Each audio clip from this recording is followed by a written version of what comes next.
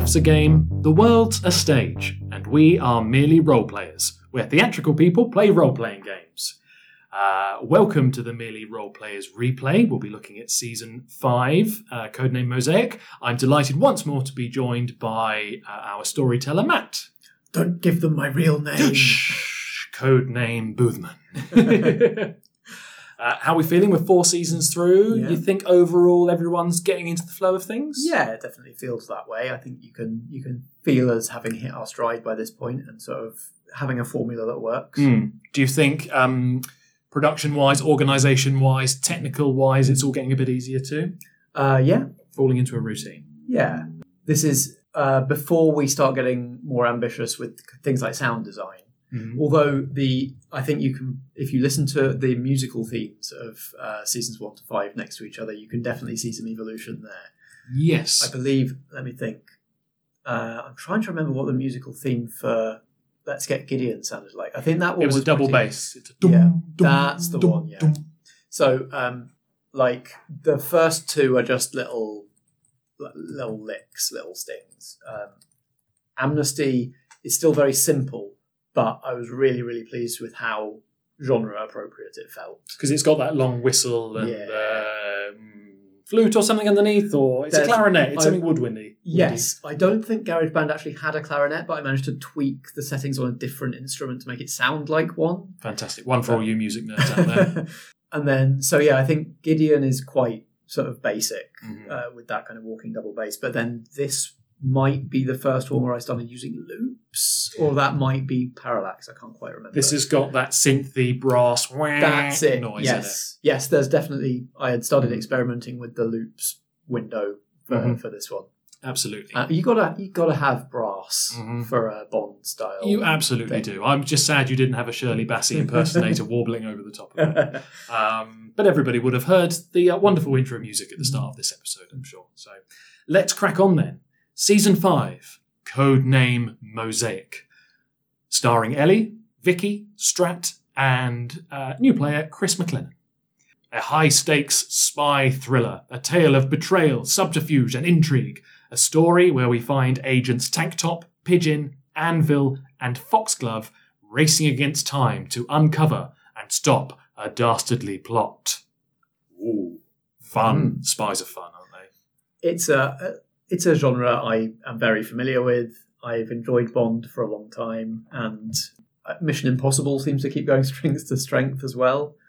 It's a fun genre to play around in. Yeah, everybody will have seen at least one James Bond film or a Mission Impossible film, or be aware of the genre in general. I was going to say, like, it's one of those ones that even if you haven't seen a James Bond film, you still know the trappings to some extent. 100%. I don't think you had much trouble getting sign-up volunteers to join in this game. Speaking of which, with the introduction of Chris McLennan, who we'll come on to in a second, we continue to grow the cast of merely role players. You said originally, you didn't see it as being quite as expansive as it turned out to be. How do you think it is, with the exception of Ellie and Vicky for a lot of it, how do you find it is having new players joining so often? I think it's good. It keeps refreshing things so that it's always exciting and unpredictable for the audience. You never quite know. Like, there's enough familiarity with the sort of the same person in the GM chair most of the time, and at least a couple of familiar voices each time. But you keep getting kind of fresh blood, fresh perspectives, fresh approaches to role-playing in there. So it never gets stale. It also means that as well as having a different dynamic with each player, you get a different dynamic depending on the group of people that are together and how they work and how they interact. What sort of behaviour they encourage in each other. Exactly. We've got people that have got different relationships, some close friends, 2 married couples, lots of, different relationships going on there. So depending on sort of the mix, you get an interesting story. This sees the return of Vicky, who was out for 2 seasons. Last appearance was in 5 Stage of Rescue. Strat, who will come on to, who was in season 3 previously. But let's talk about first-time introduction of Chris McLennan, the third Chris in the Chris trilogy. He came to us from another podcast. Yes, he runs another podcast. Yeah, he is an old school friend of mine, is where I know him from, kind of outside the podcasting and gaming sphere. But yes, he is actually... His is the very first role-playing game actual play podcast I ever listened to. So he got you into it. You could say that. So he used to be in a podcast called The Gentleman's Four, which was a Dungeons and Dragons actual play, which I don't think they released all that many episodes because it was kind of an experiment. Mm-hmm. But yeah, that was my first experience of being an audience to somebody else playing a role-playing game. For sure. He's obviously got the pedigree to sort of play in these sorts of games. So there's less of a worry of bringing a new player in that maybe you had when, say, I joined for the first time or when we've had other first-timers joining. Yeah, and then more currently, he was joining us from the Space Jam Continuum podcast, which is a show where he and his friend Cal attempt to cobble together an MCU-style cohesive cinematic universe from all of Looney Tunes and Merry Melodies. And how did they get on? It is complex. That makes sense. So they recorded this before the reboot of Space Jam came out, right? So do they have to start again and introduce everybody from that? No, they didn't restart. So the original concept was it would be all the cartoons, and they lead up to Space Jam, which is the Avengers Assemble. Right. Of the Looney Tunes and Merry Melodies verse. That makes sense. And then Warner Brothers came along and decided they were releasing Space Jam 2, which threw a big spanner in the works and changed a lot of things for Space Jam Continuum. Yeah, Chris lost his mind. He couldn't cope with the influx of information. But anyway, he wasn't talking Looney Tunes this time. He was taking on the role of the Felix Leiter role. Yeah. The other agency. Very clever. He's literally coming from another agency in the podcasting world and playing the role of the player from the person from another. Yes, so it was a way of in-world reflecting the fact that we had somebody joining us who wasn't a member of Blackshaw Theatre Company, the organisation that the podcasters hung around at that point. Did he start with an accent in this one? Yes. He did, and I'm sure he did. And also here is someone you've all worked with before, your liaison from the agency, Agent Foxglove. Hey, Foxglove. Long time no see. Hope you're well. Always.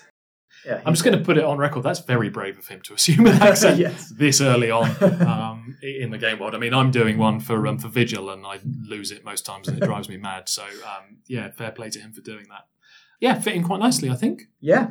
I think he was quite quiet to begin with, just figuring out his way amongst three veterans of merely role players. Great to have Chris McLennan in the podcast. Yeah. Somebody who needs no introduction. This is now his third game with merely role players. Strat.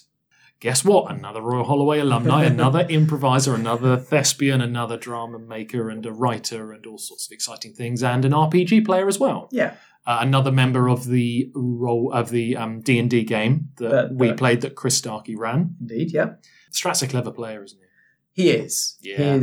You can always see his brain ticking around, trying to find like a fuck yeah moment to pull. Yeah, he's always looking for the Hail Mary pass. He's always looking for the moment where that looks amazing. And as such, he's got an excellent highlight reel throughout the seasons. Yeah, creative responses, and I keep using the phrase "big swings," but he's good at taking those. Yeah, he likes to play sneaky characters as well. I found he's always quite sneaky. He's roguey, hiding in the shadows, and in this is where in the first act he's hiding up in the eaves, in the lighting rig, and swooping and pouncing on people and stuff.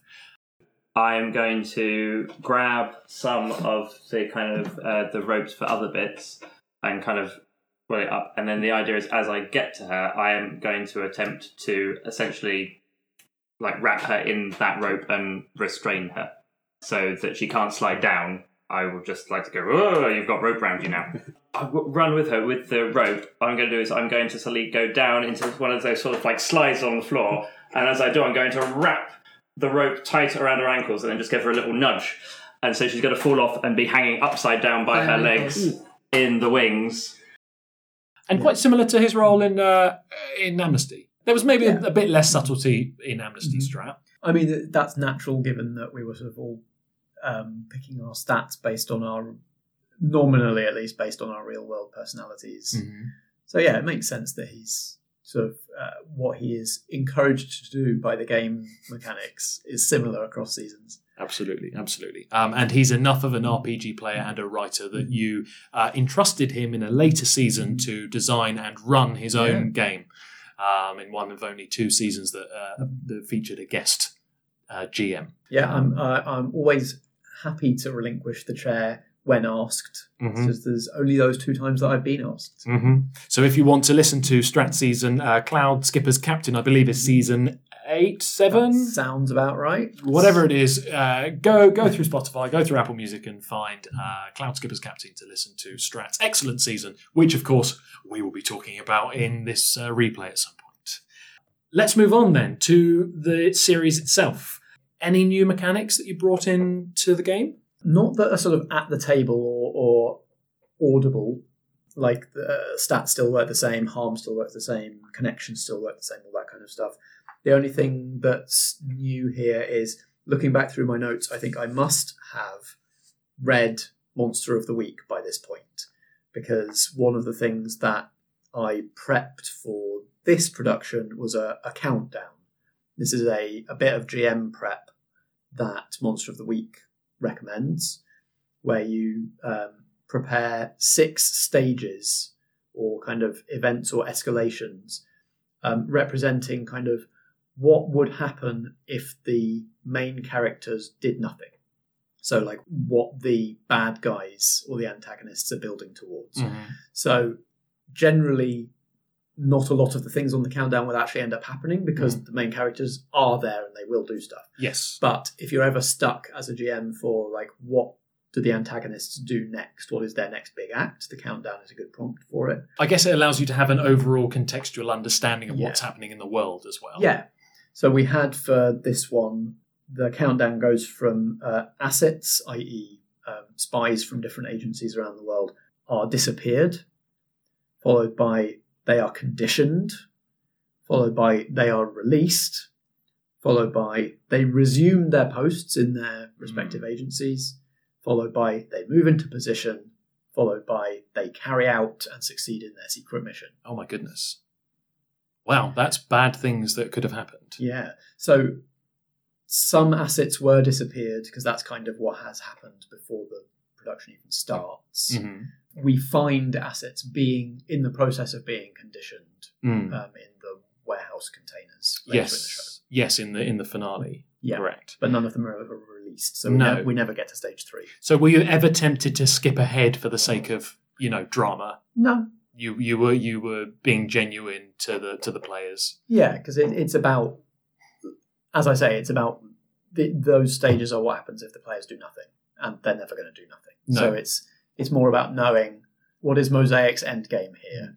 What are they building towards, and therefore what action might they take to make sure they try and get to that next stage? Sure, yeah. I guess it's a way of not necessarily hurrying along, but allowing things to be ticking along in the background. Kind of like with what we were saying about Gideon. Yeah. Right? Is there's always something ticking in the background, and it wouldn't be fair to allow your players to relax and to mess around for weeks and weeks on end and for nothing to happen in the background. You've always got that clock that's ticking away. Yeah, and it's looking back to something I was talking about for Ariadne or 5-Stage Rescue, that the GM being allowed to just have stuff happen and knowing what those events should be. Like something like a countdown can help with that. That if nothing seems to be occurring, if the players are feeling a bit at sea and a bit stuck, and it feels like the story is flagging and getting sluggish, then the GM is the one that needs to make something happen and give the players something to react to. And knowing what the rest of the world and the antagonists of the story want and what their plan is gives you stuff that you can throw in those moments. So taking the comparison with Gideon on board again, 2 very similar genres, heist and spy. One's one side of the law, one's the other, right? Yeah, but like lots essentially high-tech. High-tech, sneaky subterfuge. You've got an enemy, you're sneaking around. Were you ever worried releasing both those seasons back-to-back that there would be a lot of crossover? Did you worry that... I mean, there was only one player who did both seasons, and that was Ellie, of course. Were you worried that you'd have 2 seasons of the same thing in the end? I don't think so, because I think like you say, it's that distinction of being on different sides of the law mean that even though some of the trappings are similar, the themes are very different. So in a heist, especially the kind of heist we were doing where it's almost a bit Robin Hood, you've got the kind of underdogs taking down the powerful kind of theme, whereas any spy fiction can't get away from themes of like authority, governments, and like what governments are or should be allowed to get away with in a kind of clandestine way. True. Like I guess being agents of the state true. is Well, completely the opposite to being the Robin Hood underdog. it's to do with positions of power ultimately, isn't it? You know, spies, regardless of if they're sort of, being written off or they're just individuals, they do have the full backing of Her Majesty's Secret Service behind them, and they've got loads of money and they've got loads of resources and stuff. Yeah, it's about why you're doing what you're doing. The heist people are doing something because they're potentially for their own personal gain, whereas spy fiction is much more about loyalty and that you're, as spies, you do what you do for loyalty, either for loyalty to your country or because it's like all you know how to do. Yes. In some circumstances. Yes, absolutely. I mean, you couldn't have picked two different groups. I guess two more different groups. Like, I mean, if you listen to this season, and these guys are so much cooler than we are. They just seem to do everything so much better than the Gideon lot do. Even when they're messing up, it's got that sheen of elegance and suave and sophistication to it. Because again, in terms of things that are different between the two genres, trope-wise, when things go wrong in a heist, it's a house of cards that's ready to come tumbling down. Whereas when things go wrong in spy fiction, it's like the mask's coming off, right? And it's when stuff goes wrong, it's just leading towards that confrontation between the parties. So it's another high stakes, high intensity situation, on par with Amnesty, I think. Certainly by the finale, it's a similar outcome. But how do you maintain that level of kinetic energy and of intensity? I think some of it is about like spotlight pacing, like when to switch between perspectives and when to switch between scenes and locations. Some of it is just about like the actions of the supporting characters and enemies in the scene, that when the antagonists are relentless, the pace picks up. Like if they can't just be beaten back or driven off, if they keep coming, whatever you do to them, then that ups the stakes and ups the tension and the pace. Yeah, there was a real severe consequence of failure in this one. Ultimately, as you said, with the countdown ticking clock and brainwashed agents being released out into the wild, that really meant that there was it was a high stakes encounter right the way to the end. Every action mattered. Even, if there was a failure, then everybody had to up their game, and you can tell everybody's throwing dice at each other to assist, and maybe it's because of the high stakes nature, but maybe also it's the strat rule of cool, and it's like, well, I want to shoot somebody from here, and I want to run across the rooftops and whatever else.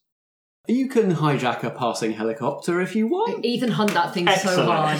I am going to do that. So a helicopter moves in, and the pilot, this is sort of at the point where the smoke isn't too visible yet, and the pilot still thinks that they can hover over and pick up a stack of containers. So my plan is to use the cover of the smoke to run and jump on the strut. The skid. Roll some blunt. No. You miss the strut and plummet. Oh, mate. Oh, shit, man. Shit, okay. And you hit the ground outside the warehouse, and you are injured. Oh, mate. If you take any more damage, you're gone. Right, okay. Yeah, everybody's got an idea in their head of what is a cool thing to do in a spy thriller. Yeah. So the setting is obviously a very cool one, right? You think of James Bond, you think of Tom Cruise character from Mission Impossible, Ethan Hunt, not Hawke, he's an actor. He's a real person. You think about how super suave and cool those people are. How do you think our team got on? Because there's a bit of a contrast, right, between super cool secret agents and Blackshaw / merely role players, and I mean that in the nicest possible way. We're a silly bunch. We enjoy foolishness. We enjoy coming up with situations that make us look silly. 3 seasons ago, Chris Starkey pissed a urinal through a wall. I think it is a compliment to say that none of us act like blunt instruments of the state. No, absolutely. And anytime there's an opportunity for foolishness, we try and find it. I think about this season in particular, very early on, one of the rogue agents is being interrogated by Ellie. My brain went to the exact same place when you asked this question. Ellie, for some reason, had a fixation with snacks and with a snack fridge. And there was... I remember at one point you broke character and you went, out of character, Ellie. What are you trying to get out of this? Yeah. And Ellie just said, I'm just trying to weird him out or her out. Do you want a snack? And I just get out like a packet of crisps. Start eating. You can see her like eyeing the snacks. Yeah. But she sort of remains resolute. And then I'm like, I pick up another packet. Prawn cocktail? It's your favourite. She stays stony-faced. But you can see that it's taking an effort. So I slowly open the prawn cocktail packet of crisps. Just sort of waft them in her direction. You sure? Turns her head away as if she can't smell them. Fine. And I just start slowly licking the flavour off the crisps. And then discarding the damp, unflavoured bit on the floor. What are you doing? This is how I eat prawn cocktail crisps. Do you want one? No.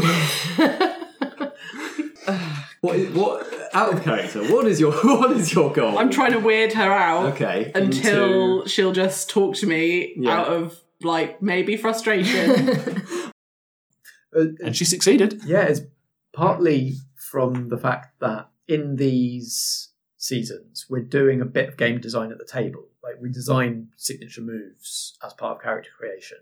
Like they're mostly not picked off a list that I've come up with. I haven't come up with the 3 different outcomes for each of those moves. We're just coming up with what is a thing that the player wants to be able to do, so we'll let them do it. So we had this signature move for Ellie that she was able to just get people to slip up and drop details without, like, even if they're guarding them closely. And it's what we discovered then is it's one thing to come up with that as a move that your character has, and another thing to work out how to elegantly, fictionally trigger that in play. Which, to be fair to her, for the rest of the season, she was incredibly suave and sophisticated, was wearing an amazing dress and was seducing people left, right and centre. But there was a check-in necessary to be like, are you trying to trigger that move now? Is that what you're doing to trigger that move? And then I have to then follow that up with, okay, so what is it about the things that Ellie is saying that will bamboozle or trick or goad or confuse this agent into slipping up, and then what detail does it make them drop? for sure. I guess ultimately, yes, it might seem a bit strange to have that foolishness when you're being top secret agents, but at the same time, this is for fun. This is a podcast, and I think people really are receptive to the silly moments that we bring, because nobody wants to listen to a bunch of actors all being really serious and acting their hearts out on a podcast that's meant to be for a bit of fun. I think it's the fact that we can do both.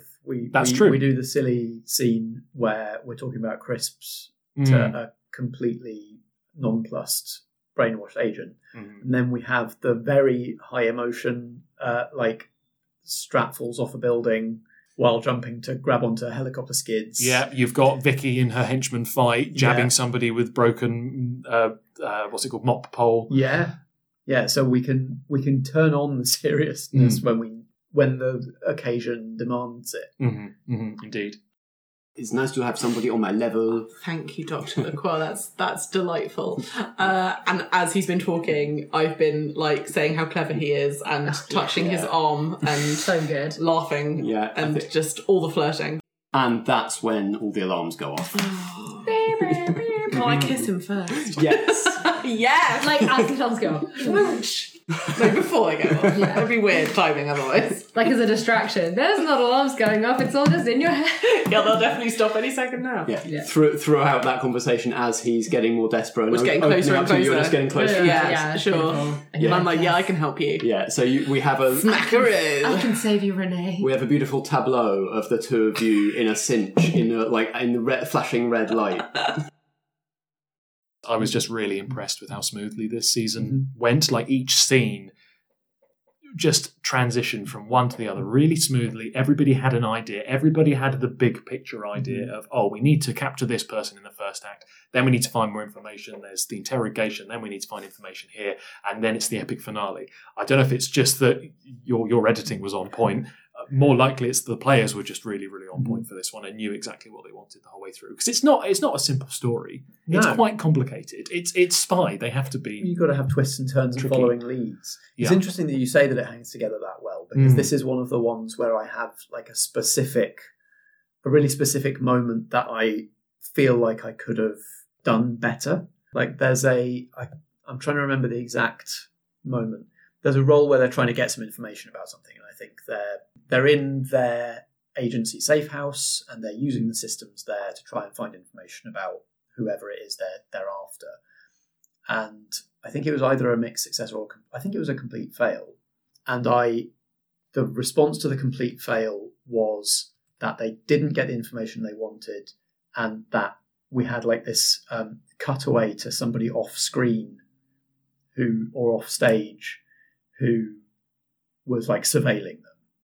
Okay, and what's the consequence of the fact that you failed to try and find this stuff out? How were you? He's so bad at finding stuff out. How were you investigating this? Oh, I was just Googling it. Oh, amazing. Sure, and that's untraceable too, Yeah. which is great. Private browsing, that's fine. That's not how that works. Somewhere else, we see somewhere else like a big surveillance monitoring suite, and there's a silhouette in a swivel chair looking at all of these screens with data and video feeds and all sorts all over them.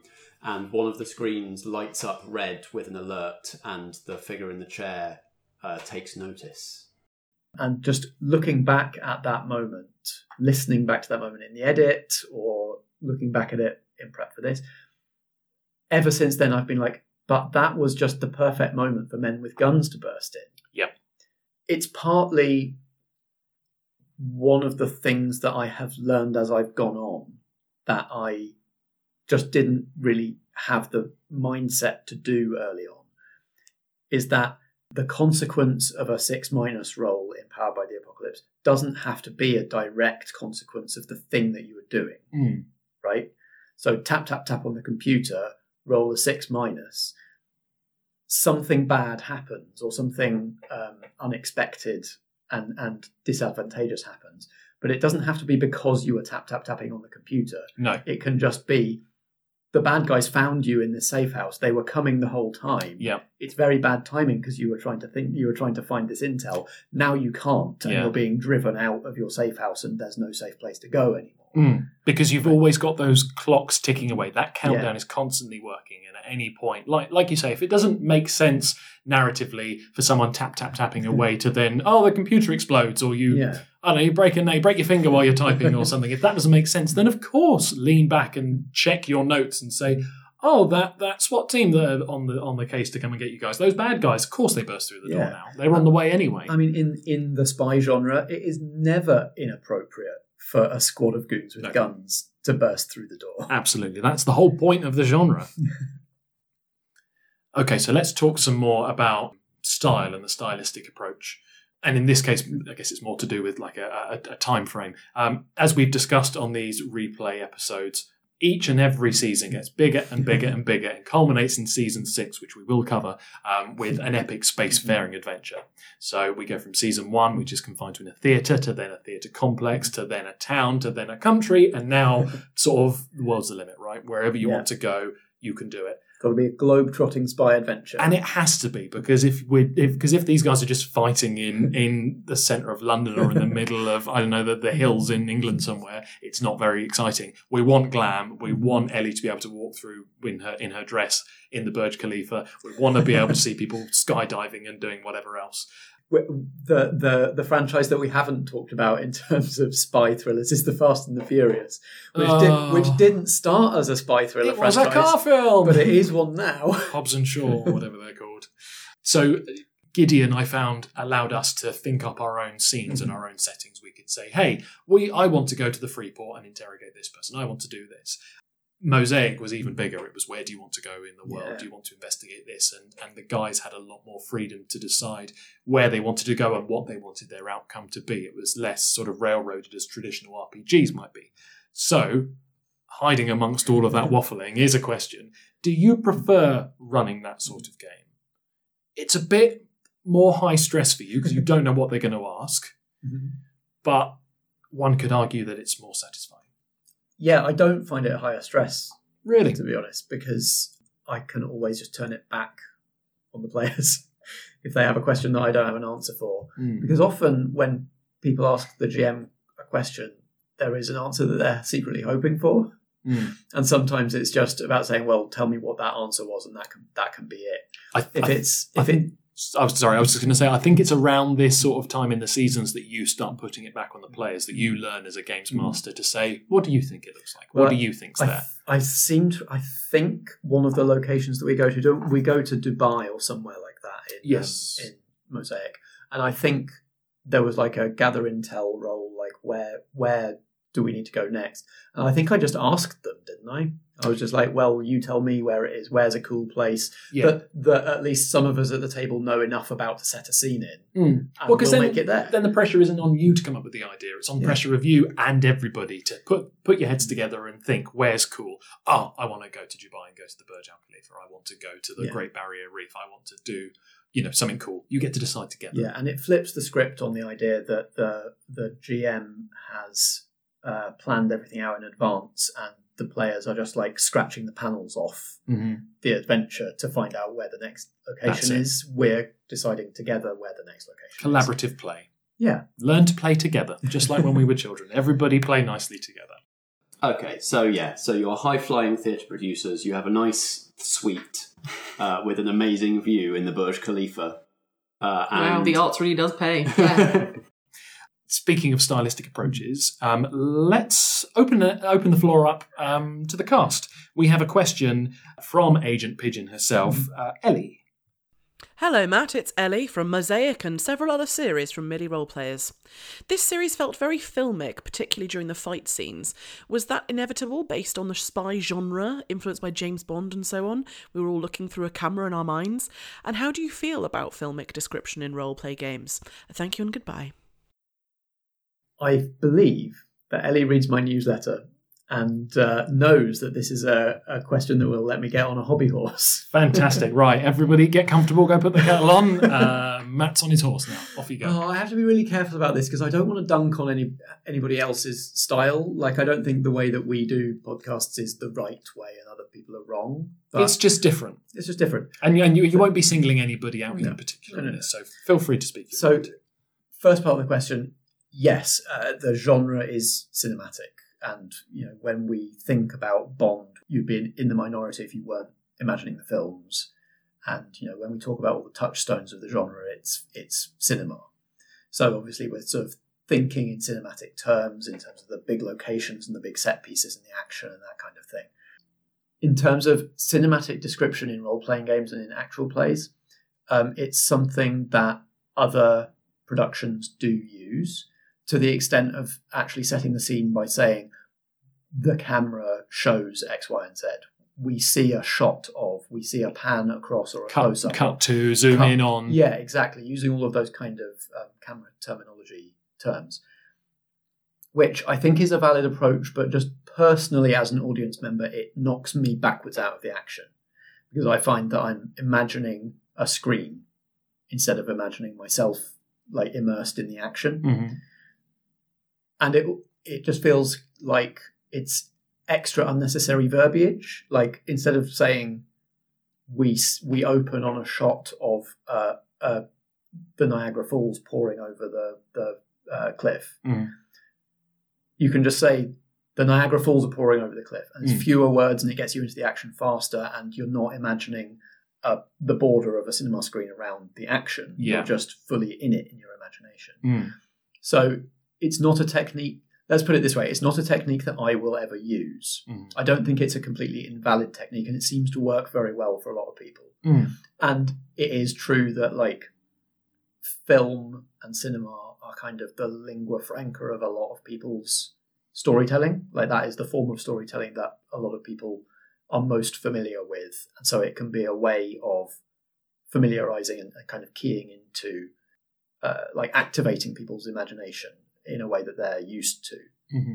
But I think it also feeds into the idea, which I don't think is good, that cinema is like the end goal of all storytelling. That's fair. So there's always like when a great book is published, a lot of people's reaction is, I can't wait to see a film of this.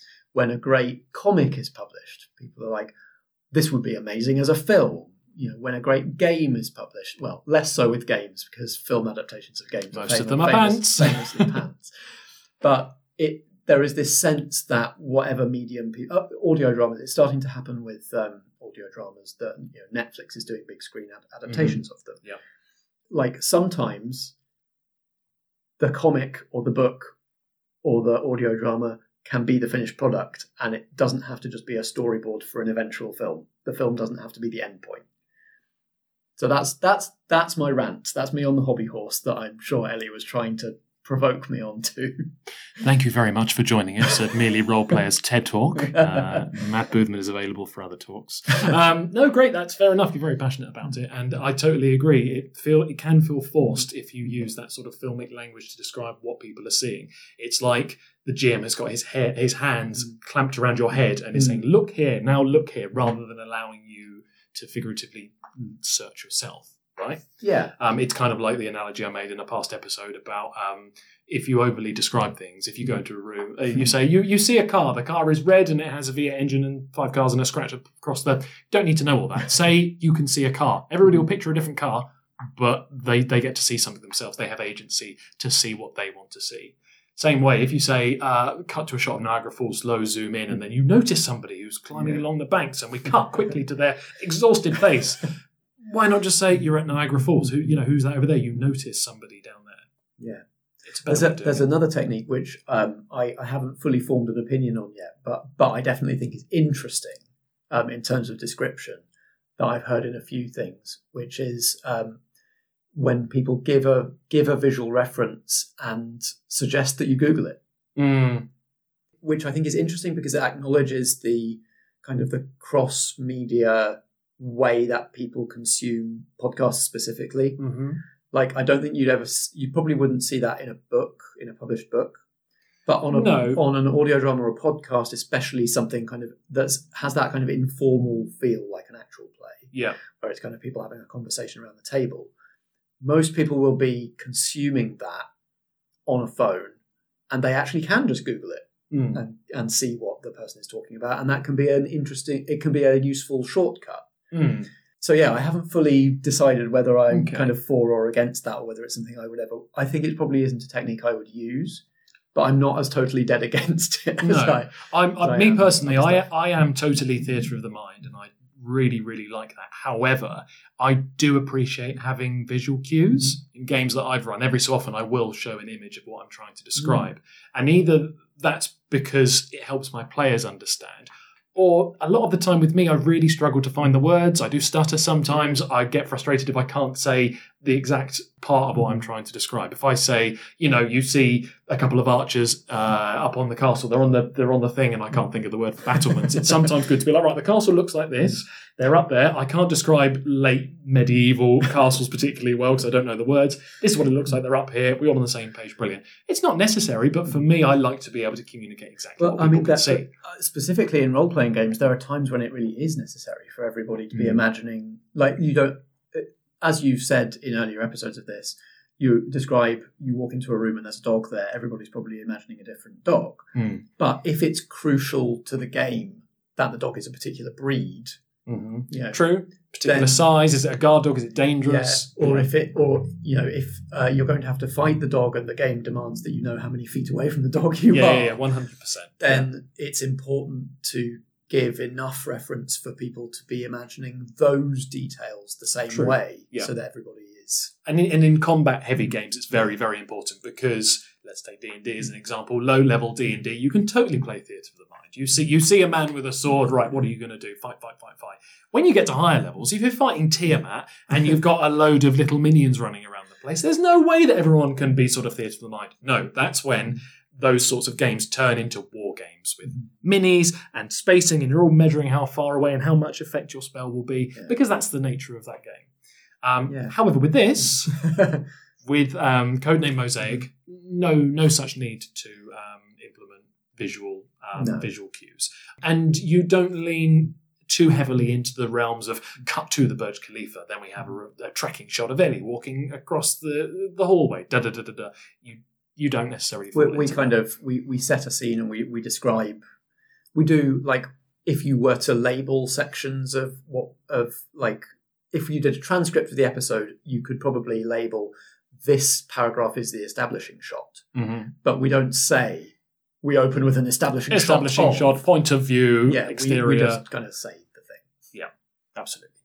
She is stationed on Neptune Island. Ooh, That's an island. That's an island. That's an island. Where is and what is and how is Neptune Island? Neptune Island is an artificial island in the area of the Great Barrier Reef off the coast of Australia. Always wanted to go there. It's one of these islands that's been they've reclaimed the land using like trash. So it's like they've recycled the like trash. An eco island. Yeah, it's like an eco island. So it's basically like it's made of plastic, effectively, but it is out there, and it is billed as a kind of like a resort spa. Like, go there to reinvent yourself, let all your troubles melt away, super rich, get away. Rather fittingly, to finish off this season, we're going to talk about the finale. Possibly the coolest location and finale in Millie Role Players. Maybe up to this point, I don't know, maybe I'm not being fair, but Neptune Island, an artificial floating island in the middle, or just off the coast of Australia in the Great Barrier Reef. Yeah. Proper Bond, sun, sea, sand. We've got our agents infiltrating from all different locations. We've got a skydiver. We've got someone coming in on an unspecified sports car. We've got Strat scuba diving for some reason, I believe. And you can just picture everybody getting out of the water, landing from the skydive, stepping out of the car and unzipping and just having the tactical combat vest underneath, or a tuxedo, or in Ellie's case, an amazing floor-length dress that she described. Just so cool and so classy. I think it's such an amazing finale. I'm a big fan of this series. We've just got to roll all of the possible spy finale locations into one. So, Neptune Island has a casino and a eyeglass hotel and a secret lab and a weird warehouse full of brainwashed agents. And of course there are helicopters everywhere. And of course there's place for your sports car. Of course all of this is happening. Yeah, I feel that this was very much a game of two halves. First half, we established lore, we established story. There were conversations about, there was interrogations, conversations. Second half, acting it out. I even remember there's a point in the story where you say, are we ready to do this? Because I think you kind of were very much aware there'd been lots and lots of planning, and I think you were ready to really, see it all through. Yeah. I think that there might have been an instinct to kind of, like, we need to uncover the entire situation before we can do anything about it. Yeah. I think there was a point where we just had to say, okay, maybe there are still some details you don't understand. You don't fully know why Mosaic is doing this. You don't know Mosaic's true identity yet. But you've got enough leads that lead you to this place, and you will probably find the answers that you're looking for there. Yeah. So let's do it. 100%. Everybody got the opportunity to sort of zero in on that final location. I think everybody, especially Vicky, had tropes filling their brains. They're like, we've only got 2 hours left of recording. I haven't done this yet. I want to pull a handbrake turn in a sports car. I want to have an epic fight with a goon on the top floor of a skyscraper. And everybody got a chance to act that out. Ellie is a classy bitch. Strat is a sneaky, stealthy snake. Vicky is an absolute tank. I think she's the only person that ever gets any stats in body or physicality in this game. I think it's the two of you. Yeah, we tended to give you good body stats because we know that you once cycled the whole length of New Zealand. Because I run and cycle.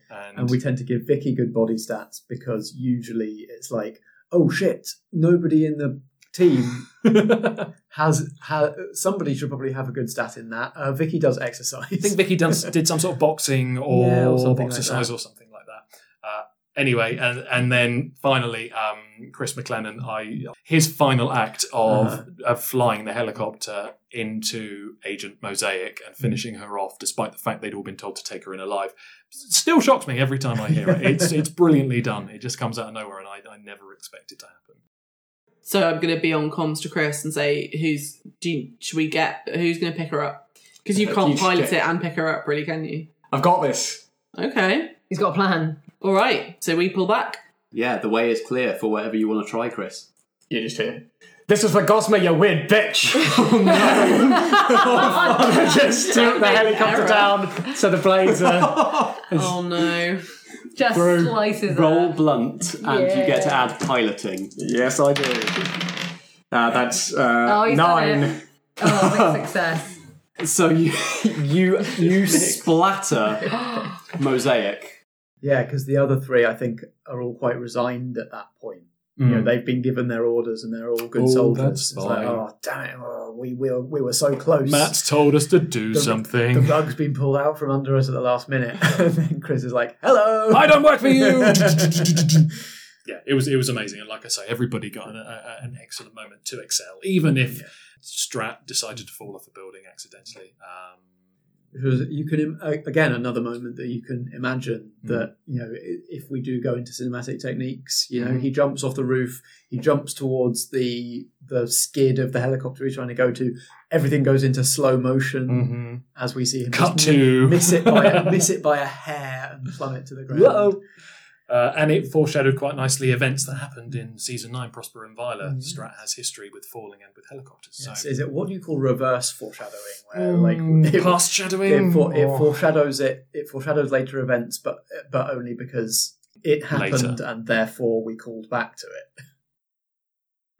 So this is a subtle thing. Yep. So as I do it, I've been talking to this comm all the time, but this time I'm going to put my finger up to this ear. Oh, man. I'm excited about this. 6, 7, 8, 9, 10, 11, 12. You've done it. A little while back, in fact, before all this has happened. So I'd like the timing to work out so as the helicopter comes to a stop, this will happen. So a little while back, probably when I had fallen off the thing and everything was going to shit around me, I'm going to put my finger up to my ear and I'm just going to be croaky. I'm going to go, Poppins, confirm umbrella protocol. I repeat, Poppins, confirm umbrella protocol. It's like Tony Stark in all the Iron It's Man. amazing. And so as the... You hear umbrella protocol confirmed. Yay! So as it's all the shit is going down and that the helicopter's like screeches to a halt next to me, there's going to be another sound of kind of another helicopter. We've got all the helicopters. Yeah, There's a lot of helicopters at this. Crowded airspace. It's not like a yeah, Black Ops exactly. helicopter, though. And a rope is going to appear and a figure is going to slide down to it's sort of like in full gear and is going to take off the kind of face mask, and Helen is going to do that. I'm going to look up to her and go, it's time maybe we got out of this business and settled down.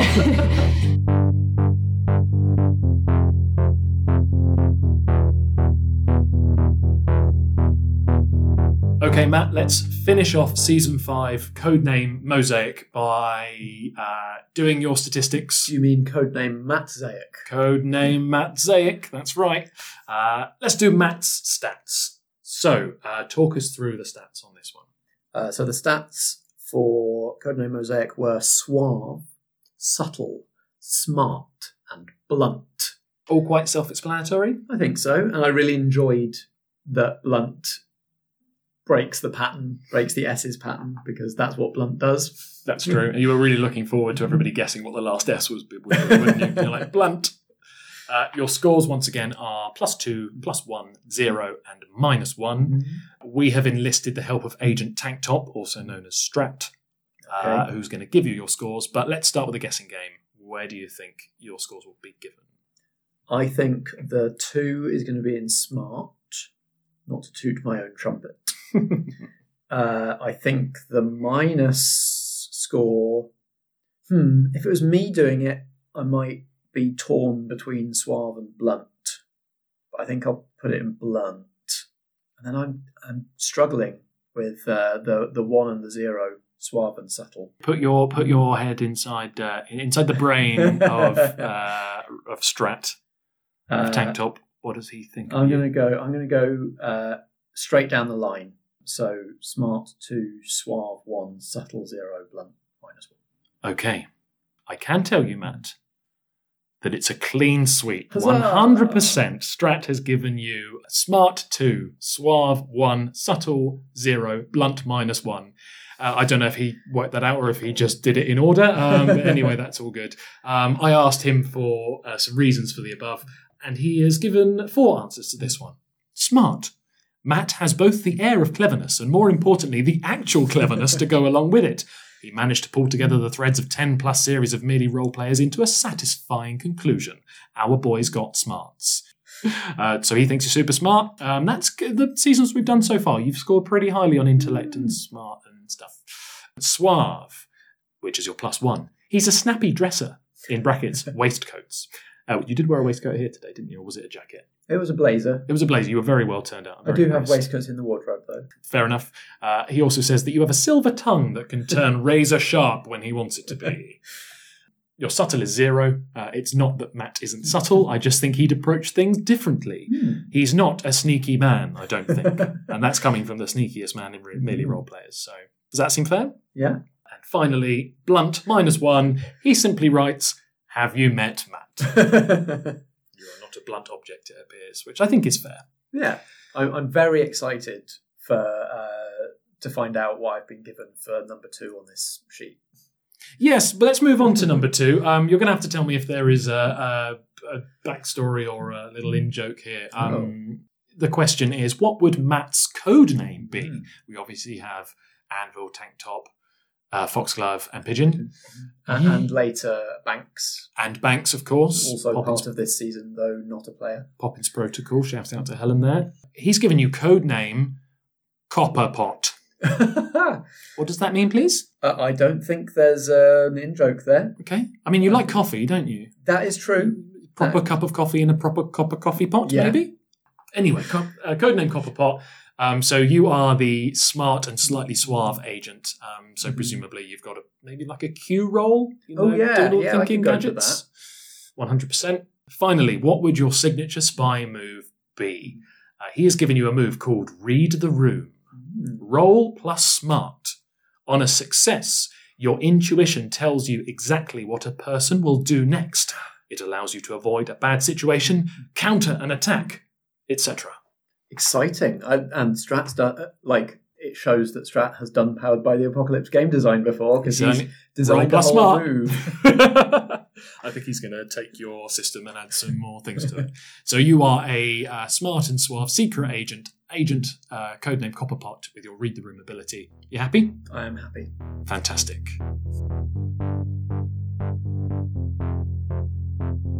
This has been Replay, a Backstage episode from Merely Roleplayers. It was created, researched and hosted by Josh Yard, and the editing, music and production were by me, Matt Boothman. If you have a question about any Merely Roleplayers production from Parallax onwards, tweet it at Merely Roleplay on Twitter or email it to merelyroleplayers@gmail.com, and it could be featured in an upcoming replay episode. Merely Roleplayers is a Foggy Outline production in association with Blackshaw Theatre Company. Until next time, if drama be the food of life, play on!